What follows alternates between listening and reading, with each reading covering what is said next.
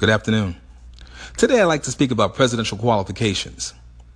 Oh, by the way, happy Veterans Day to all the men and women who serve.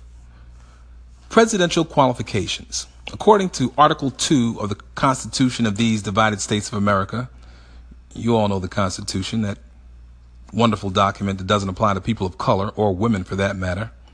But according to the Constitution, you must be 35 years of age, a natural-born citizen, and have 14 years of residency in these divided states of America. Let's speak to some other qualifications I think that should be included. The ability to relate to all people, especially those that don't particularly look like yourself. The ability to work across the aisle, whether that be Democrat, Republican, liberal or conservative, independent or libertarian. It shouldn't matter. Also, accept responsibility for a possible error in judgment that may happen. Also, have the ability to apologize when deemed necessary.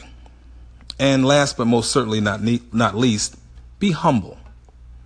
I like to quote or paraphrase a quote by one Ernest Hemingway.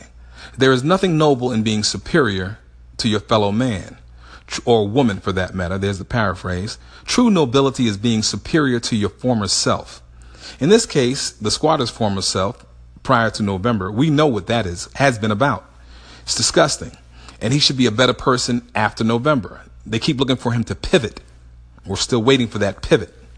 Another humble comment I like to put out there is Rick Warren.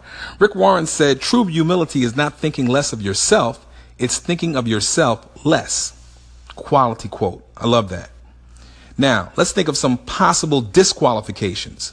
Discriminating practices in your workplace. His father taught him not to hire people of color, and for that matter, women. He's done that quite admirably. Also, his Atlantic City comments should cause disqualification. He said in an open comment that he won't have any persons of color handling his money.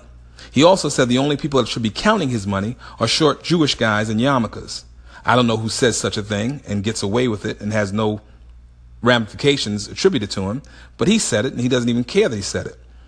His Access Hollywood situation. Now, we all know, have seen the tape. His lewd, lascivious, and disgusting comments are well known. And he thought the mic was off. We know how he speaks and how he presents himself with all his affects when the mic and the camera are on. But when he thought the mic was off, he said these things and felt perfectly comfortable saying them because he's being true to his own self. And one of the other reasons I think he's in office is the new minority. There are many people of non-color who believe their power, as it were, is about to leave. People of color, women are starting to take over in places where heretofore they weren't. But now they feel as though the only way to keep themselves in power is to elect an individual like this, along with the Russians. And people of his ilk feel emboldened and empowered to say or do anything they want now.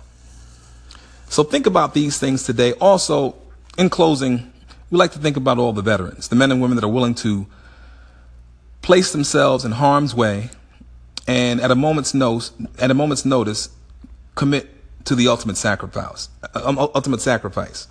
Think about the fact that they have chosen the highway of enrollment and or enlistment as opposed to the highway of deferment, especially the squatter in particular, when in his own words he said it was a tiny and temporary problem, his bone spur issue, and considering his treatment of the veterans and Gold Star men and women, for someone looking to make this country great again, I consider him abhorrently unpatriotic. Abhorrently unpatriotic. Happy Veterans Day. Ebony Contrarian, out.